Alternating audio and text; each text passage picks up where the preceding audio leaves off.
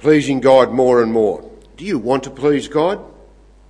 In chapter 4, Paul is talking about how we can please God. This is point 1 on your outlines. Chapter 4 and verse 1. As for other matters, brothers and sisters, we instructed you how to live in order to please God, as in fact you are living. You see, the way the Thessalonians are living is pleasing to God. And in chapter 4, verses 9 and 10, now, about your love for one another, we do not need to write to you. You yourselves have been taught by God how to love each other. And in fact, you do love all the brothers, all of God's family throughout Macedonia. The way that the Thessalonians are loving is pleasing God. But look again at those passages, because there is more. In verse 1, they are living lives pleasing to God, but now we ask you and urge you in the Lord Jesus to do this more and more. And in verse 10, their loving towards each other is pleasing to God, yet we urge you, brothers, to do this more and more.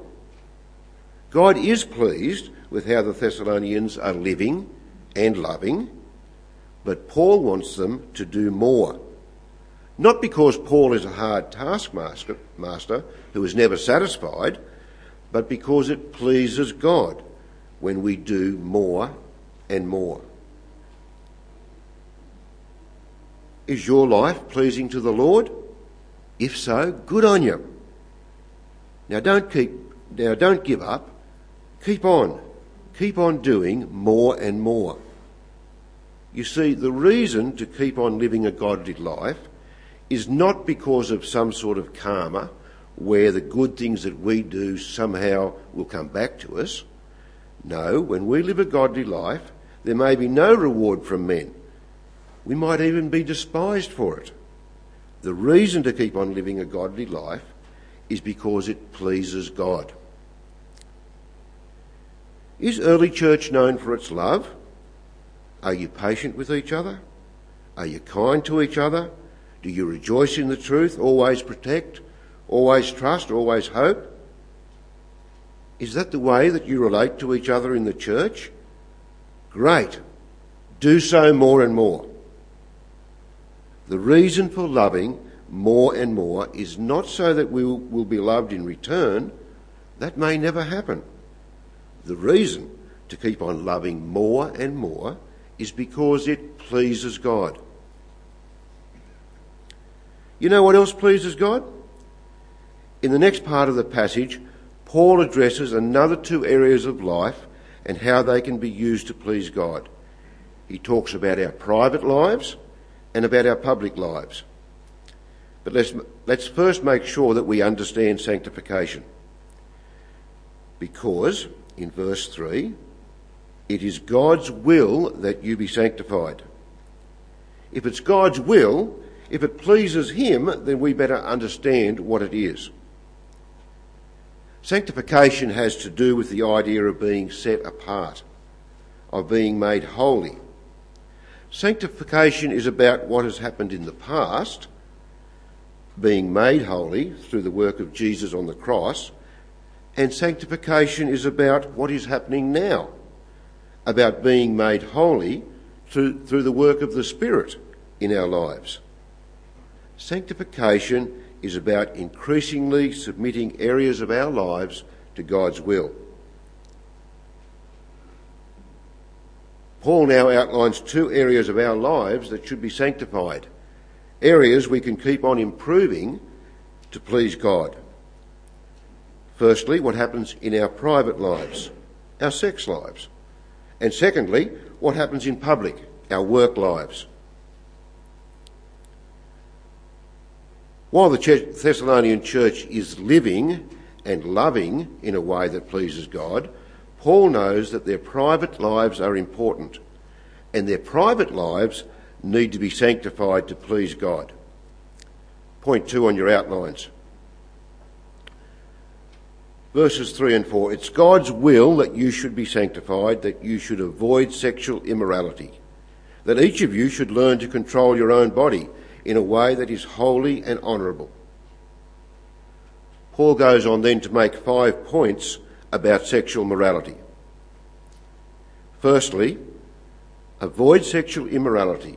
Learn to control your own body. You see, if pornography is a problem, then avoid it. Disconnect the internet. Walk away from the pornographic magazines. Don't rent the R-rated videos. And when even the PG programs get too hot, turn the damn TV off. That's why God made remote controls. It pleases God when we act differently to the world by avoiding temptation and learning to control our bodies. But that's easier said than done. It can be really hard and discouraging, battling the same old sins. Sometimes it seems that we're never going to beat them. Sometimes it's like, God, I just can't do this by myself. Well, the great news is that He works with us. Look at Paul's prayer at the end of the letter. So over to Thessalonians 5, verses 23 and 4. This is what Paul prays for them. May God Himself, the God of peace, sanctify you through and through. May your whole spirit, soul and body be kept blameless at the coming of our Lord Jesus Christ. The one who calls you is faithful, and He will do it. You see, we can't continue to grow in godliness by our own efforts, but He is faithful, and He will see us through. And He's pleased to do it. The second point that Paul makes about our private lives is that they should be not like the pagans. Verse 5, not in passionate lust like the pagans who do not know God. Both Jews and Greeks became believers in Thessalonica. The Jewish converts would have been familiar with the strict moral code of the Old Testament law. However, the Jewish converts came from a different moral code, one more promiscuous. Now, as Christian brothers, it's God's will that their sex lives be sanctified, to be different to the culture around them. Our own Australian culture does not expect people to control their bodies in a way that's holy and honourable. Extreme sex offences are not tolerated, and they are punished under law. But unfaithfulness in marriage is excused. Ungodly relationships are promoted with a Mardi Gras. Public high school sex education instructs that sexual freedom is natural, and the only concern is that it be safe sex. Our society accepts that people will not control their bodies in a way that is holy and honourable. But Christians should learn to lead a life that conforms to God's standards and not what is accepted by society. We're to be different to those who don't know God. We're to be sanctified, because this pleases God. The third point Paul makes about private lives is that they should not take advantage of a brother. Verse 6. And in this matter, no one should wrong his brother or take advantage of him. It's easy to see how public sexual immorality wrongs a brother or sister. We don't need to be reminded of the pain caused when sexual immorality is exposed. But even attitudes and fascinations entertained in private matter. What society would see as a private and personal issue is really a community issue with eternal consequences. How does private, so-called soft pornography take advantage of my brother? How can the website that I log on to in the privacy of my own office, or what I take home from the newsagent and read in private, wrong my brother? Well, does watching pornography change the way that I relate to my wife? Do the romantic comedies I watch or the novels I read influence my expectations of my future wife or husband? Does lingering over a photograph of a woman change the way that I relate to people in my small group Bible study? Does it mean that I can't share openly and honestly with people and begin to withdraw from fellowship? If so, then I have wronged a brother or sister. And of course, from little things, big things grow. When King David, by chance, saw a woman bathing, he could have looked the other way. But he had a second look. And then he sent someone to find out who she was. And he allowed his sin to grow until it matured into adultery. And murder was committed to conceal the truth. And there were consequences for King David and for his family. The fourth point that Paul raises regarding sexual immorality is punishment. Verse 6, the Lord will punish men for all such sins. And verse 8, he who rejects this instruction does not reject man, but God. We might think our sin is private, that no one has been hurt, that no one has seen, but God sees, and God will punish all such sins. When a person does not accept God's instruction to live a holy life, they reject God. When a person says to the Creator of the universe, "Who made you boss over me?" then there's trouble. Because they are like the pagans of verse 5, who do not know God. And those who do not know God face the coming wrath. This is seriously scary stuff. But what does that mean for the Christian? Christians make mistakes. We stumble, we fall into temptation. God only knows, sometimes we jump into temptation. So will Christians face the coming wrath because of their sins? No, that can't be the case. This letter was written to Christians who had been saved from the coming wrath. In chapter 5 and verse 9, Paul writes, "For God did not appoint us to suffer wrath, but to receive salvation." And in chapter 1 verse 10, Jesus rescues us from the coming wrath. There may well be earthly consequences for sin that the Christian will not be saved from, just as there were for King David and his family. But there is no condemnation for those in Christ Jesus. This is the gospel that Paul preached to the Thessalonians. Jesus rescues us from the coming wrath. If you are worried that the Lord will punish you because of sin, then the Holy Spirit has not been quenched. The Spirit is still there, prompting you to repentance. You have not rejected God, and Jesus will rescue us from the coming wrath. But when a man no longer worries about sin, then it's time to worry, because that man has rejected God. He has quenched the Spirit, his conscience is seared, and he is like the heathen who face the coming wrath. The fifth point that Paul makes about why our private sex lives should be sanctified is that in verse 3, it's God's will that you should be sanctified. And in verse 7, for God did not call us to be impure, but to live a holy life. And this is the main point of what Paul is saying. It pleases God when our private lives, when our sexuality is holy and is sanctified and is different to the world.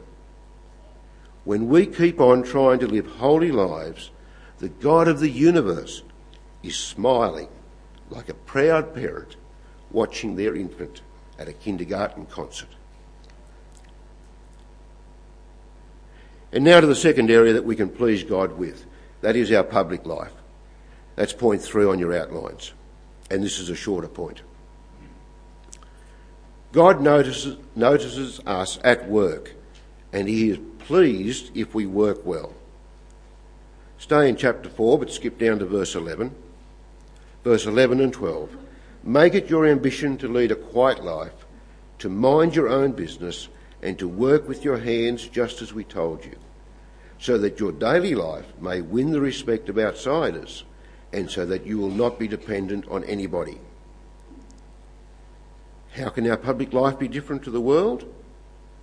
By leading a quiet life, not brashly, disruptive or causing trouble, not drawing attention to ourselves, and by minding our own business, by doing the best that we can without worrying when others are slacking off, and being responsible for our own actions.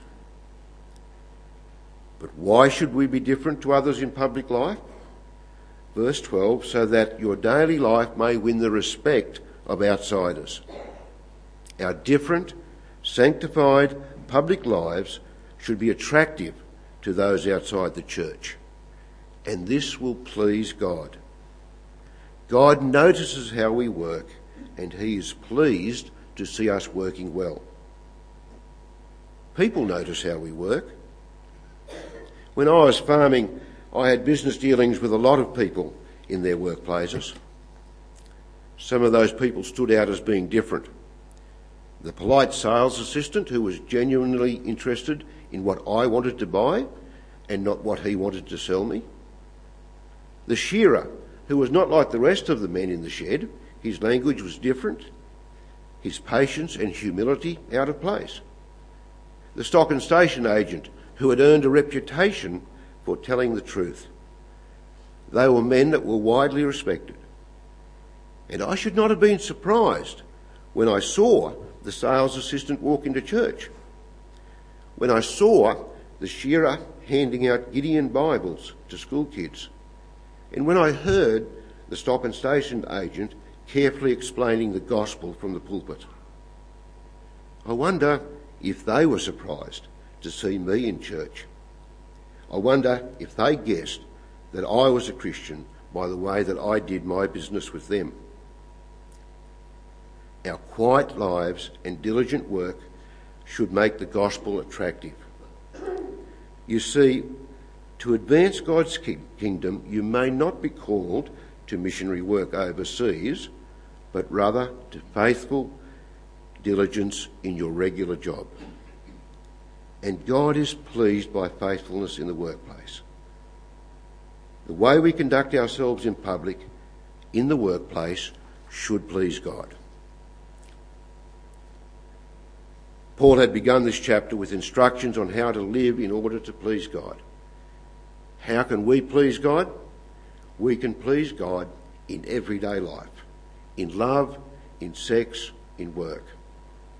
God is pleased when we grow more and more in love for each other. He is pleased when we are different to the rest of the world in our private and public lives, and when we are growing in our godliness. Would you pray with me? Father, holy God, thank you that you made us holy by the sacrifice of your Son Jesus. Father, we pray that your Holy Spirit will keep us holy and blameless at the coming of our Lord Jesus. Sanctify us through and through, Lord. And we are confident you will do this because you are faithful. Amen.